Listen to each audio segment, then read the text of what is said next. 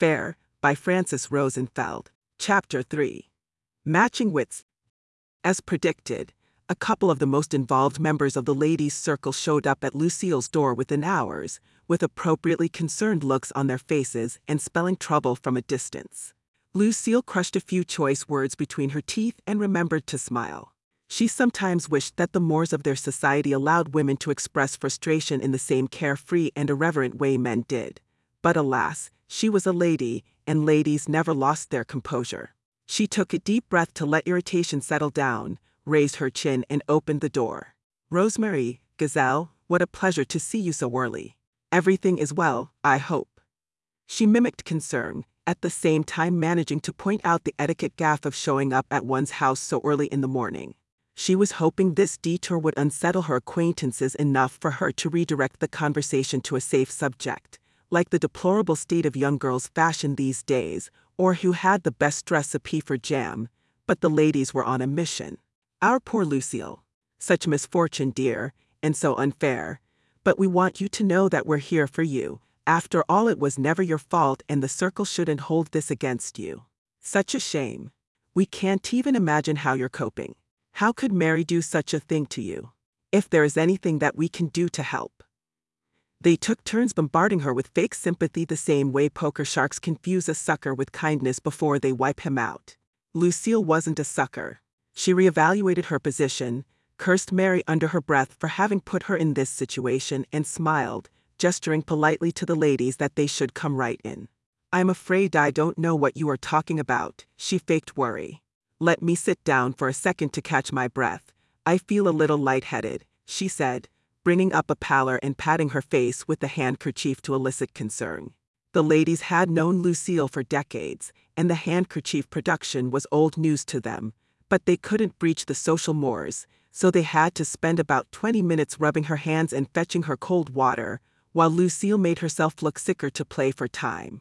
The fact that the good lady could look unwell at will was an amazing skill that would have ensured her a glorious career in theater, if only the rules of society didn't prohibit a woman of her standing from entertaining such pursuits. She'd been masterful at engaging audiences since she was a young girl, and her gift of emulating and drawing upon human emotion made her a formidable opponent in deliberations within the ladies' circle. She made good use of the 20 minutes, steeling herself against the sharpness of embarrassment and blame, two weapons she assessed would be brandished by default. She was looking through her eyelashes at the two, trying to figure out what they knew in order to develop her strategy. Unfortunately for her, she let out a little shrewd glimmer through, and it didn't escape Rosemary's keen eye. The latter got up and went back to her chair on the opposite side of the table, thus putting an official end to the charade. "Well, we're hoping you feel better, dear. The situation is grave.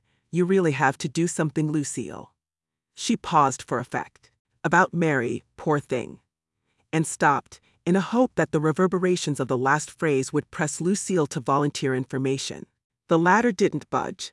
The silence between the two became uncomfortable, with poor Giselle left in the middle to wriggle in the drama. Giselle was relatively harmless, at least compared with Rosemary and Lucille, who could gilt the feathers off a chicken if they felt the situation warranted it. Poor Giselle couldn't take the pressure anymore and spoke, despite a glut of piercing glances from the battling opponents. "We're afraid poor Mary sought her own reflection." Giselle's mild voice faded to a whisper. As she stood across the table, wringing her hands with a pained look on her face, it would have been difficult for a distracted person to distinguish her from the furniture. Rosemary always brought Giselle along everywhere, to create the illusion of social support, but everybody knew the latter had as many personal opinions as a potted plant and pretty much the same personality. Rosemary was secretly furious that Giselle spoke out of school and ruined the scenario she was trying to develop. She couldn't show that, of course, so she smiled and decided to torment the wallpaper flower later with one of her favorite conversations. If delicate allusions about Giselle's lack of talent for needlework didn't do the job, she could always fall back on the wedding subject. Her friend never married, and this gave Rosemary ammunition for decades of put-downs. Lucille looked distressed and brought up the handkerchief again. As much as she loved Mary, she could choke the girl right now for forcing her into this uncomfortable situation. She wiped her nose needlessly and spoke. "Poor Mary. Oh, my poor dear. Where did I go wrong? I tried so hard to raise her well, even considering her dreadful condition. She brought the handkerchief to her eyes in an attempt to engender sympathy. Rosemary didn't relent. We fear the dear girl has lost her way, Lucille. We're all very concerned of what this means for our society, you know, with the omen and all. I know you don't give any credence to these superstitions, but she's going to cause trouble if the situation isn't addressed immediately. What if other young girls start defying the principles of our society like that? As if the dreadful state of fashion of our youth weren't enough reason for concern. She descended from her moral outrage on a safe subject to signal to Lucille an opening for negotiations. The latter was wondering what Rosemary wanted, and nodded to allow her to follow her streak. If only we could find that dreadful object and destroy it, maybe we can nip this terrible corruption in the bud and protect our young people from its wickedness. You wouldn't happen to know where the poor child could have found a mirror, would you? She glanced swiftly at Lucille, giving away the real purpose of her visit. There had been gossip during Lucille's youth that Rosemary had sought her own image, and the rumor mill ran for months, in secret, debating her reasons, her morality, and her endangered soul. Rosemary never admitted to any of it, of course, and her parents defended her honor fiercely, managing to shield her from what could have been a socially disastrous event while arranging to get her married off quickly, before the rumor broke out publicly.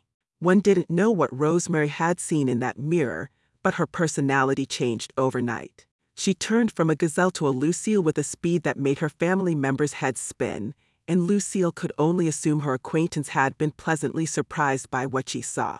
So this is what you want, Lucille thought. Our pillar of morality wants her mirror back, if only a little late. She meant it as a mean comment, but the state of fact was that Rosemary had aged well, with a glowing, wrinkle-free complexion, a nice figure, and only a few strands of gray in her hair. The she-dragon looked good, and she knew it.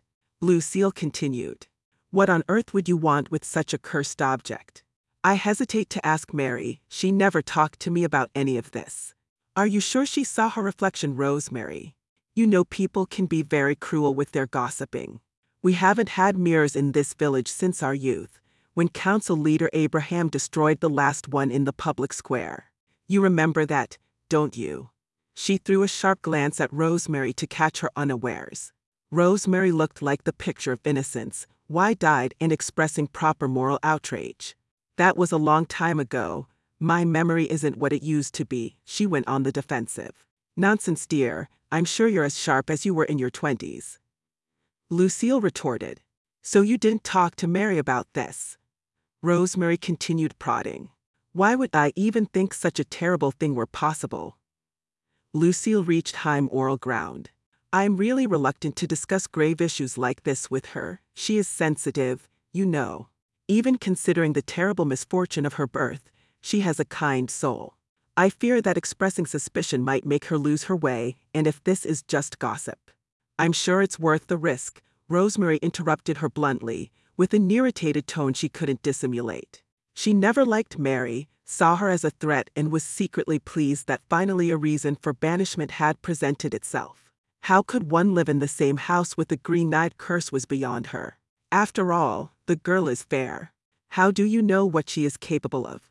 Lucille didn't answer. Well, we took a lot of your time, didn't we, Giselle? Rosemary looked at her self-effacing companion with a commanding stare that dislodged the wallflower from her chair. Oh, yes indeed, we really were on our way to the market.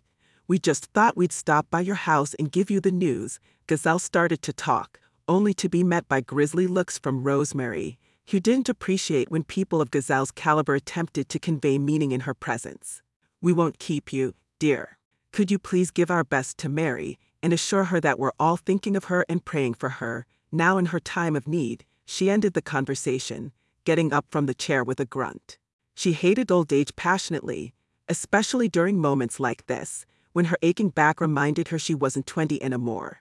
I'm so glad you could stop by early. You know it's always a pleasure to talk to you. We really should do this more often.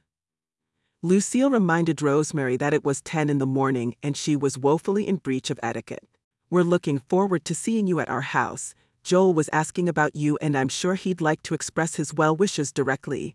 Rosemary threw a poison arrow back at Lucille, managing to touch upon her prolonged widowhood and the fact that Joel used to find Mary's auntie quite fetching in their youth. Rosemary straightened her shoulders triumphantly. We really have to be off. Look at the time. Don't forget to ask Mary about the mirror, will you? We need to nip this in the bud. Wouldn't you give an eye tooth to get it? Lucille thought, waving at the two departing ladies, who had already started whispering among themselves the second they were past the garden gate.